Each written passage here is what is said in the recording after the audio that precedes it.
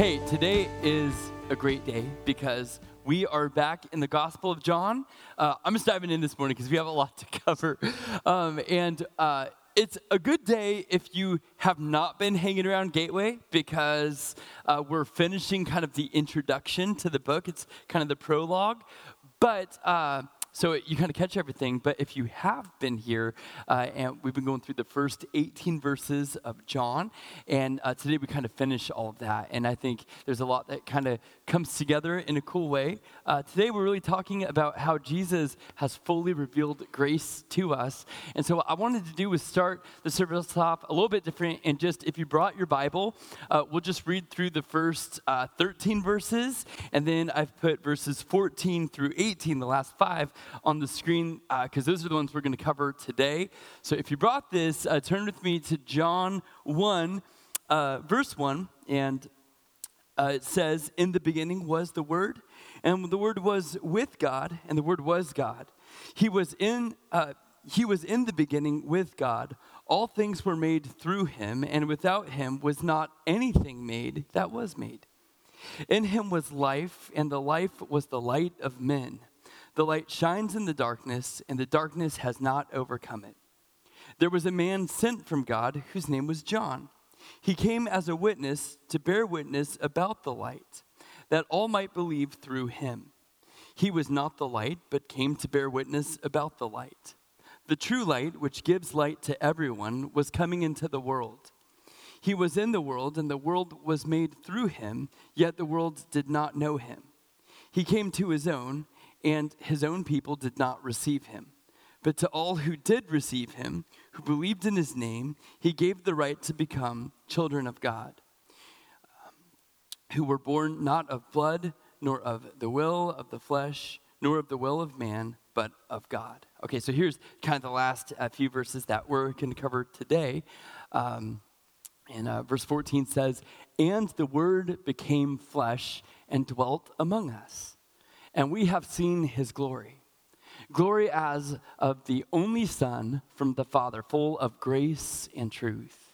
John bore witness about him and cried out, 'This was he of whom I said, he who comes after me ranks before me, because he was before me. From his fullness we have received grace upon grace. For the law was given through Moses, grace and truth came through Jesus Christ. No one has ever seen God, the only God who is at the Father's side. He has made him known." So that's kind of what we talk about today. And today we're really talking about 3 unique ways that Jesus has revealed grace to us and grace to John. And he's going to kind of tell us about that today. And I like thinking about grace because when I'm reminded that we're saved by grace and the grace of Christ, it just can't help but remind you how much God loves you and to what lengths God has gone through to have a relationship with you and so that you could know him in a personal way. And so today, as we kind of talk about how Jesus has revealed grace, kind of my hope and prayer is that this really produces in us just a desire to know God relationally, more intimately today and this week, and as we study the book of John over the course of the next year and some change, it sounds like. So let me pray, and then we're going to dive into this today. Lord, we thank you for your word, and we thank you that we can look into it. I pray that you would, as Scripture says, open the eyes of our hearts, Lord, that we may see you and hear your voice today. And Lord, I know there's a lot of people here in different places, but Lord, I pray that each one of us might hear your voice today. And we would hear what it is you want to say to us, what it is you want to do in us today. Lord, bless our time together in Jesus' name, amen. So once upon a time, years ago, like 7 years ago or so, I was a youth pastor, and I got to do a lot of things being a youth pastor. And one of the things I got to do one time, a long time ago, was I went to this huge conference, and I was kind of just starting out. And so I was really hungry for knowledge and information, and I just wanted to know everything I could know about being a youth pastor, because I had no idea what I was doing. Not like now. It was a joke. But I went to this conference. It was in Nashville. I'd never been to Nashville. And, there was maybe like 3,000 people there, 2,000, something like that, and just a bunch of people that worked with youth or worked with youth groups, or, a lot of like small ministry staffs were there, and just, met all kinds of people from all kinds of different places. And I don't know if you've ever been to like a big Christian conference like this, but like, all the like Christian bands like lead worship there, and then like kind of like the household pastor names, like they're like the keynote speakers, and the best-selling authors, and it's it's kind of this big like, I don't know, it's kind of this big like who's who of, I don't know, Christians or something. But, I went, and then there were these breakout sessions. And these breakout sessions were usually led by people who had written some books, or just, were kind of tried and true in the Christian world. And this guy that I got to sit under his workshops for, or like 3 workshops. He was sort of a youth pastor at a really big, famous church. He had written books. People had slid his books underneath my door, probably for good reason. And so I was excited. I was excited to hear him. I was excited to sit under his teaching. And there's probably 300 or 400 people in there. It was just a big, huge, like double conference type of room.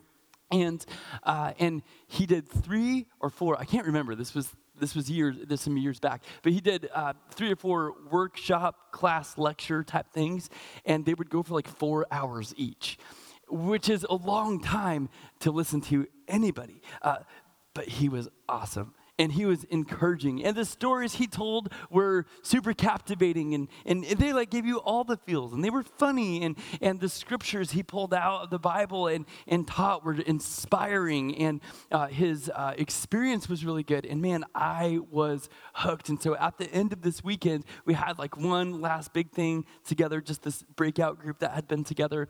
And I was like, I've got to meet this guy, right? And I was so excited.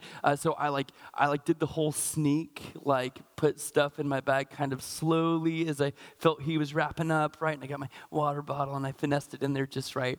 And as soon as he said amen, I was like, grab my stuff and out. But I was way at the back of the room. And so as I was kind of like speed walking, like up to see, which is really awkward when someone speed walks to see you. Usually you're like, uh-oh.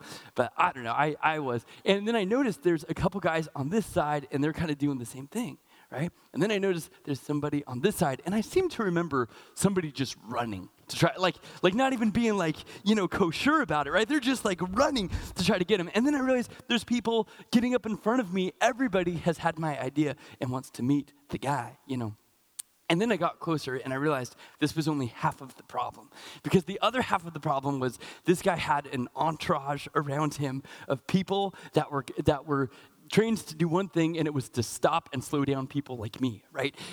and so this guy that kind of found me, and I kind of collided with him. I don't remember his name, so I'm just going to call him Taylor, because it was kind of some cool name like that, and he was kind of, gave me cool vibes. And, I remember him being like, oh, hey, man, what are you doing? And I was like, I really want to talk to the guy. I'm really excited. And I remember telling him that, and he was like, yeah.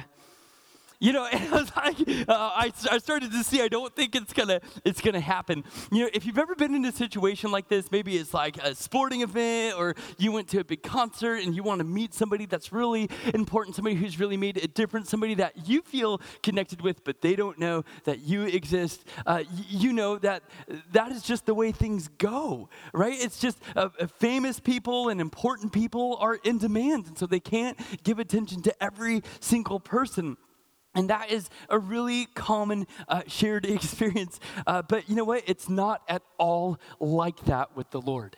He is the exact opposite of that, even though he is so much more important than any person we could look up to or respect. He is not far off. He is not far away. There are no barricades when he calls us and we place our belief and our trust in him and we come to him and we give our lives and our sins are forgiven and all this happens. We enter into a family. We enter into a relationship with him. And I'm so thankful for that. And that's really what grace is all about, is the fact that he's come for us.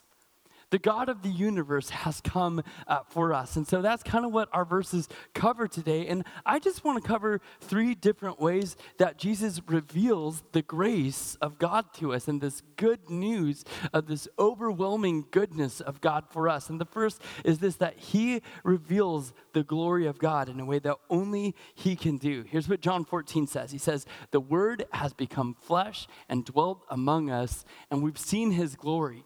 Glory as of the only Son from the Father, full of grace and truth."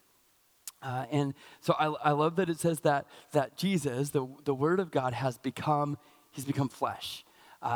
He could, it could have said he became a man, or he became like one of us, but it says flesh. And that's like the word for like arms and the word for like meat, right?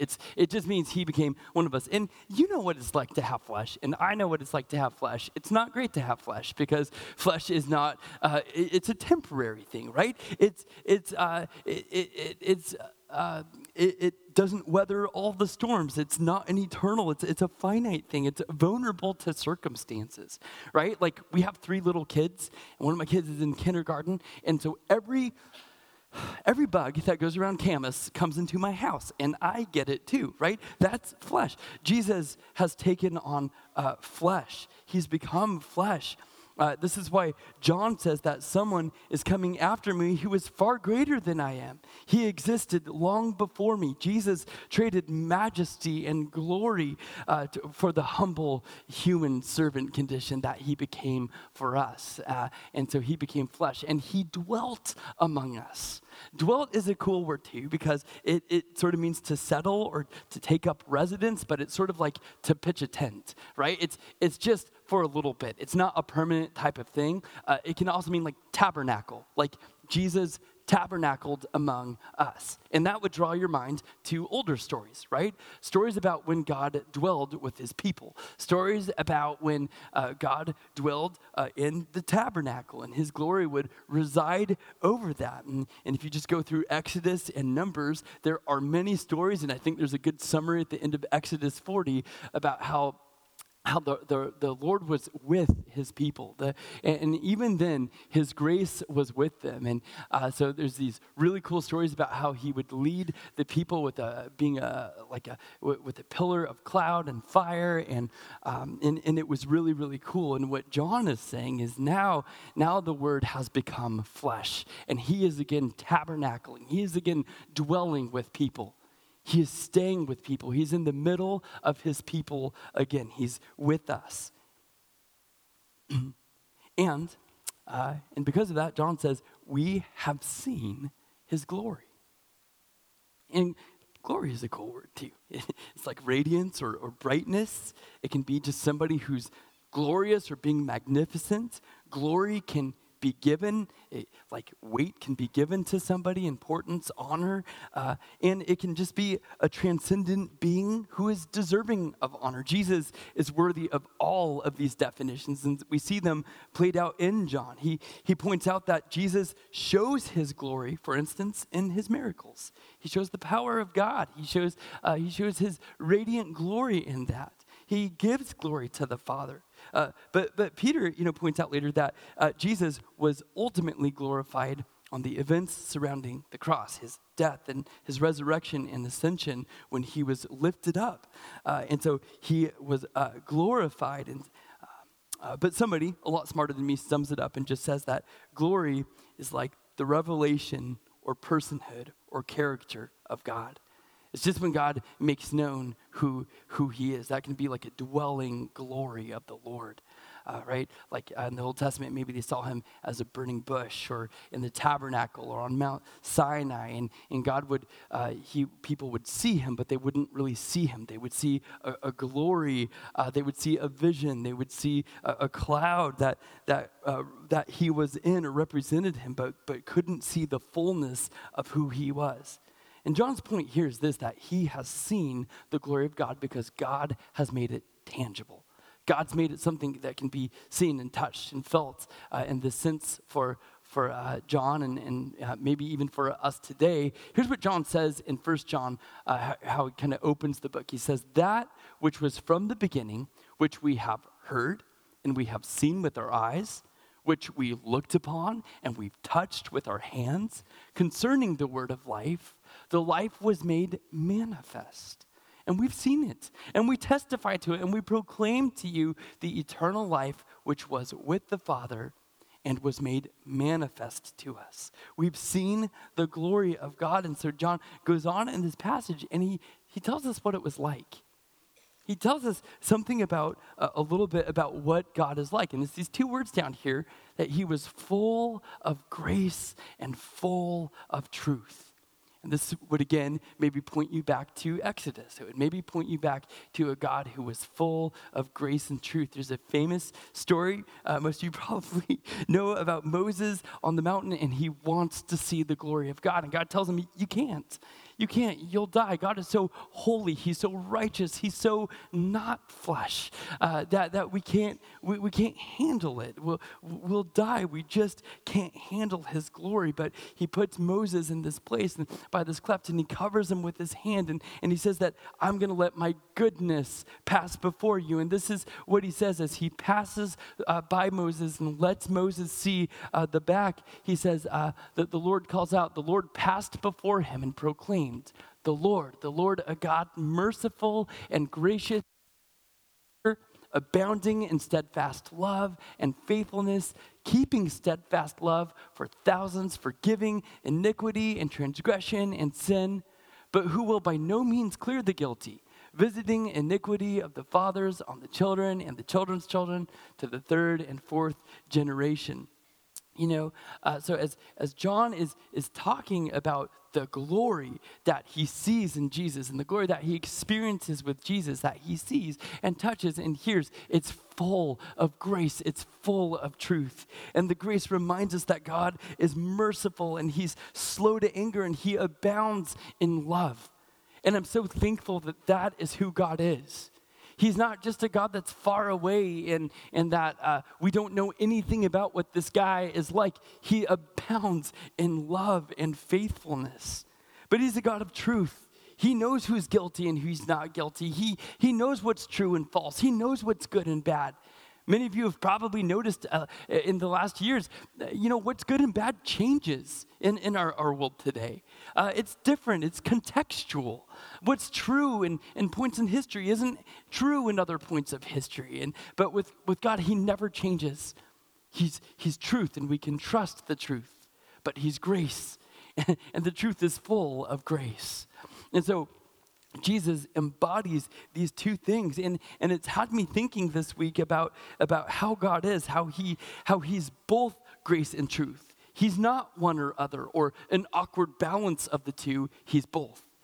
He's full of grace and he's full of truth. And it's had me wondering about something if grace and truth mark my life. Am I a person full of grace? Do I just give people this favor that comes from this well of goodness and love and mercy? Does it dwell in my life, and does it come through my life? And truth, am I committed? Am I committed to truth? Am I committed to the scriptures? Am I committed to who God is? Am I committed to what he says about me? What he says about humans? What he says about eternity? Does that really mark who I am? Because Jesus was full. He was full of grace and he was full of truth. Go back to my my story when I met. I finally did meet him. I got past Taylor or Chad or whatever his name was. I got past him, and I finally did get to talk to this youth pastor guy. And we had the shortest, most awkward, disappointing conversation, and of course, because I build things up in my head and I'm awkward. But the other part of it was this: he didn't know me, and I didn't know him. You can listen to somebody talk for a long time and still not really know who they are, and he certainly didn't know who I was. And I'm so thankful again that that's not how the Lord is. He knows us. Scripture says that he's chosen us before the foundations of the world, and so he knows us, and he has made a way by grace that we can know him too, those of us who will place our belief in him. So Jesus has revealed the grace of God in a really tangible way. Secondly, he reveals a grace that is a better grace. I couldn't fit better grace, but the real thing's better grace. But we could just say grace. Verses 16 and 17 say this: "For from his fullness we have all received grace upon grace. For the law was given through Moses, grace and truth came through Jesus." So again, we have this idea that he is just full of grace, and it just comes through him, and his goodness just overflows from him. And he's full of grace, this unmerited favor that is just based on his goodness. It's just based on the goodness of God and his mercy and his faithfulness and his love. And John says this, that we've received grace upon grace. Now, this is something that John has some experience with, and he says it's not just grace, but it's grace upon grace. And that reads really well, grace upon grace. And I think that's why all the English Bibles say grace upon grace. But literally, it's grace instead of grace. Grace upon grace is true because God's always been graceful, and he's always been a graceful God. And even more today, he is graceful. But grace instead of grace kind of sets one in a comparison with another one. And we can look at verse 17, the things that are being compared. For law was given through Moses, but grace and truth came through Jesus Christ. So what he's not saying is that there was no grace in the Old Testament. That's not what is there. What he's saying is that there was grace in the Old Testament because God gave the law, and the law was a graceful thing for God to give. And we forget, there's verses like this out of Psalms that says that the law of the Lord is perfect, reviving the soul. The testimony of the Lord is sure, making wise the simple. And that's always been God, that he makes wise the simple. He draws people to him, and he's faithful to people. The Old Testament is full of stories of how God's people were not faithful to him, but God was faithful to them. And so he's always been full of grace, and he dwelt with his people, and he was faithful to his people, but the law seemed to expose the need for a new heart. And so the Old Testament, it eagerly looks forward to one who would come and rescue the people of God. And so this grace and this truth, it's come through Christ. He comes bringing a better grace for us today. And this grace is what makes us who we are. That's why it says that it's for by grace that we've been saved, not our works or our ability to walk in the law or our ability to do this or that. That's why there's no room for pride within the walls of the church, because we are sinners saved by God's good, overflowing grace. We've done nothing to deserve it. So Jesus is the answer to these things. And it's through him that we can be indwelt by the Spirit. It's through him that a hard heart, a hard, stony heart can be made of a heart of flesh. It can be sensitive to the things of God. It can grow. It's because of him that all of us are works in progress. Paul says something like this in 1 Corinthians. He says, "But by the grace of God, I am what I am. And his grace towards me was not in vain. On the contrary, I worked harder than any of them, the other apostles, though it was not I, but the grace of God that is with me." And that's true of all of us. We are what we are in Christ because of his grace, because of who he is. He has made the way for that. This is my house. And I realize I've shown you all a lot of pictures of my house this year, but this is another one. And this one looks a little less finished than one I showed you last week. What you're looking at here is a hole may not look like a hole, but this is a basin. And this is, some of you have probably heard, I've had some water issues in my basement before. And this is why. This whole space is, this wall right here, there's a wall right here. And this is the concrete that wasn't dug up. And it is the lowest part of our property, and it's where water has historically come into the house. Just kind of this whole wall that goes up there. And this drain line is the one that was just fixed. It was galvanized before like a week ago, and it was crushed because old houses settle into the earth and they crush pipes, things you learn when you have a 100-year-old house. And so that got fixed, which is great. And we also fixed a lot of drains, and just like that house has had decades of problems. And so we've been fixing all of these things as we've been remodeling this year. And so we decided we would go a step farther, right? So if ever, because I feel like the weather is getting crazy. I don't know if you feel that, especially in the winter and the summer right now. Like the summers try to kill you and the winters try to freeze you. And so I was like, we might get a flood one day and we might get a lot more water than we used to. So let's be ready for the water. Like I'm like vigilant about water in the house now. So anyway, so this is for a sub pump. And so I dug this out, and because of the schedule and just different people working in the house, things like this, I wanted to do it in one day so I didn't get in anyone's way. And so it looks small. This is a 5-gallon bucket. Next to it, this huge thing right here, ungodly thing, is a rock. And this hole was filled with rocks that were that big. And the other part that I should tell you is that this is beneath the stairs. So there's like stairs, like Harry Potter room styles, or like stairs. And so you can't dig. I mean, you have to like crouch and like dig like that, right? So for 5 hours on Wednesday, I just dug, right? And I just kept going, and it wasn't like pitch, pitch, pitch. It was like clink, clink, clink, because there's so many rocks. And let me just complain for a minute here, because this was a hard thing. And there was a moment where, there's a lot of people there working, but there was a moment that everyone else went home, and the kids were eating, and Anna was at home, and my father-in-law, who's been helping us do a lot of stuff, was at home, and I was there. I came right after work and just got right back to digging. And I think it was on hour 3.5 of digging, just clink, clink, clink. And I was tempted for like 2 seconds to feel sorry for myself, right? Because I was alone under my house, digging a hole by myself. And here's the thing, though, and here's what's so crazy about grace, and what's so crazy about God's work, is my mind has been on John chapter 1, verses 14 through 18. It's just been running through my mind for weeks. And so as I'm down there digging, I'm thinking about how God has chosen me before the foundations of the world. I'm thinking about how God has gone through great lengths that I could know him. And I'm remembering that I'm not down there alone digging at all.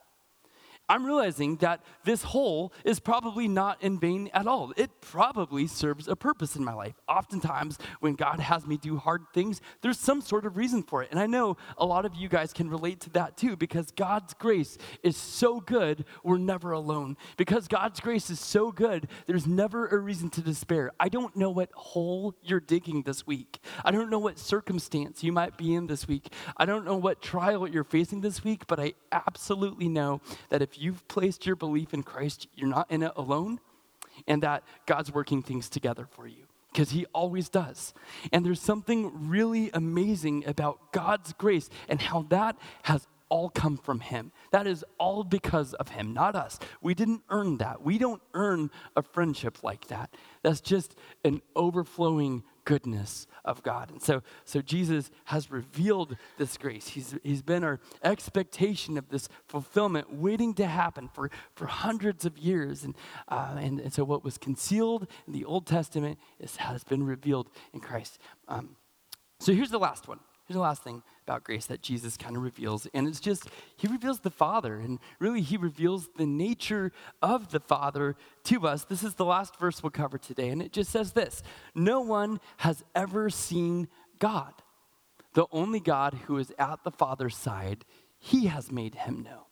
And so kind of going back to what we were talking about earlier about Sinai and the Old Testament, that we can't look at the full glory of God. It's too powerful. It's too radiant. It just goes beyond what humans are capable of. But there is one who can. And there is one who has done that, and he has made God revealed to us. And that, of course, is Jesus. And here John calls him the only God. And this word only, that he's the only one, John seems to use in a particular way, that Jesus is different. Remember last week we talked about how we can become children of God, right? He gives us that right.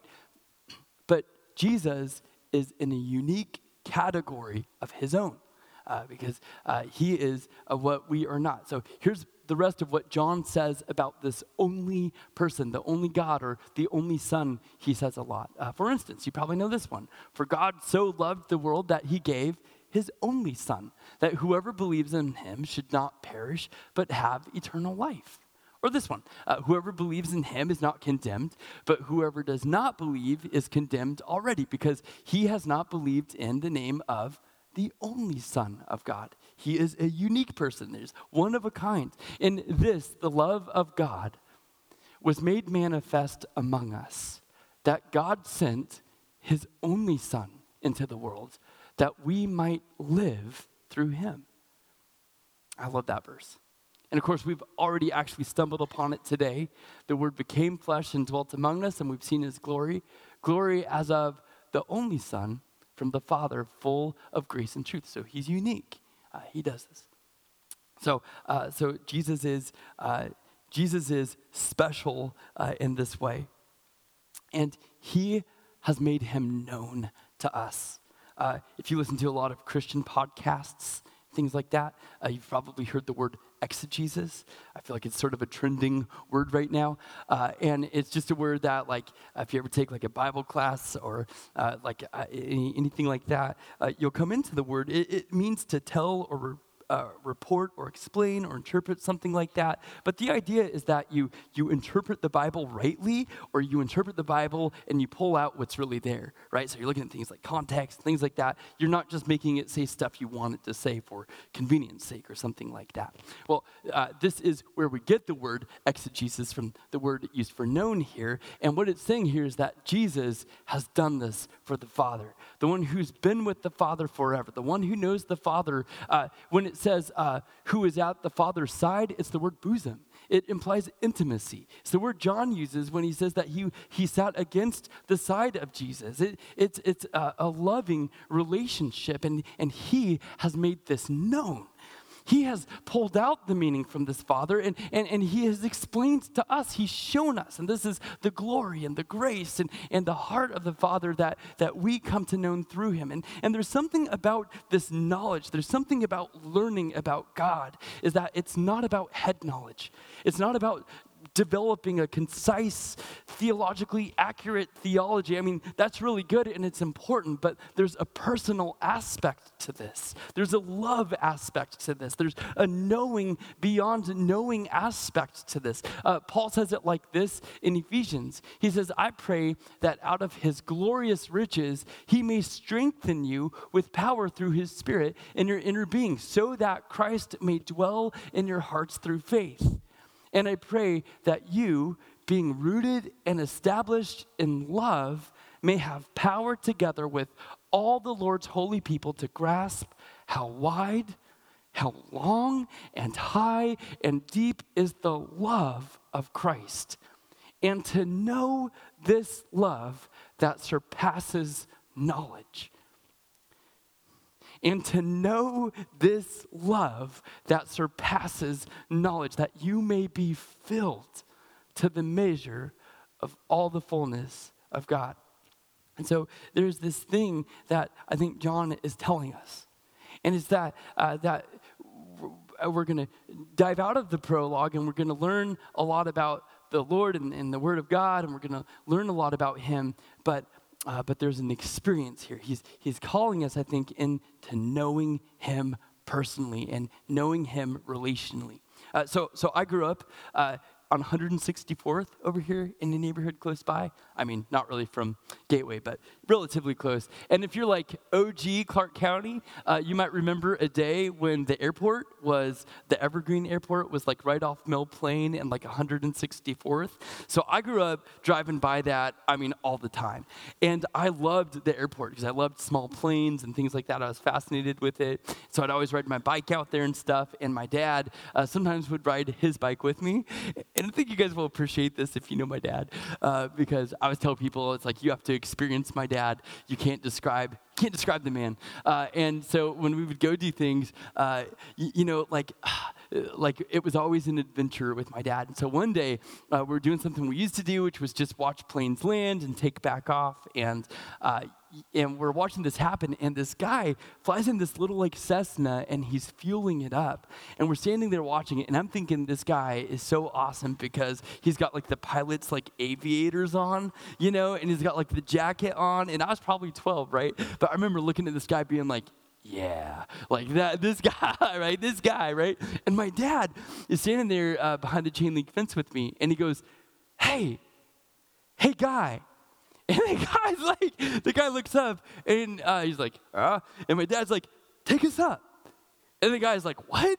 And my dad goes, take us up, all right? And so he looks around, and he thinks about it for a second, and he goes, okay, right? So he comes over and he opens the gate, and I've never got to step onto this airport before, right? And like 5 minutes later, I'm flying over my house on 164th in this plane. And it was really cool because, my dad sat in the back and he sat in the pilot seat. And so I was like the co-pilot, and so I'm like, he let me like touch the controls only for a little bit because I wasn't very good at it. And, it was like this crazy memory and this crazy experience I had. And I was telling somebody about this week, and they were saying, that guy, that pilot, probably was so excited to give you that experience. I don't know if you know any pilots like that, but they love to share the experience of flying because it's such a unique thing, right? And I think that's John. I think John is excited because he's experienced something and he wants you to experience it too. And so there's an invitation, there's an opening of the gate, and he's calling us to come experience something. Not just know it, not just research it, not just study it, not just get it right, but to actually experience something. And this is what grace is all about, is that we can experience and have a relationship with God. And that is an amazing thing. That's an amazing thing that we should never get too used to. And it makes those digging under your basement things not so bad. And it makes those friendships that are frustrating workable somehow. It's that grace that comes into your life starts to come through your life as you experience it and you experience him. And so this year, I think my real prayer is that as we look through the book of John, as we kind of get out of the prologue and kind of get into the rest of the book, that we don't just know a lot more about Jesus, sort of like Bob was saying a couple weeks ago, but that we would be those who would experience him this year. We would be those who would step past the fence and get up in the plane and go see things we've never seen before and experience things we've never experienced before because God has poured out his grace on us, and he's gone through great lengths to pour out that grace on us. And so with that being said, why don't we close in prayer, and then you'll be dismissed. Well, Lord, we just thank you that you are a God of grace, Lord, and I just pray for all those who you are drawing to yourself and they're still in that process, that you would just continue just to stir their hearts. And Lord, for those of us that know you and have been walking with you for a long time, I just pray that you would stir our hearts too. Lord, that we would just know your love more and more. That our relationship with you would grow deeper and deeper. That we would come to understand the relationships and the circumstances in our life as just you working in our lives and showing us more about who you are and what you have for us. And Lord, I pray this year that you would use the book of John to do that in our life. Lord, just create in us just new, soft hearts that are eager to respond to your leading. In Jesus' name, amen.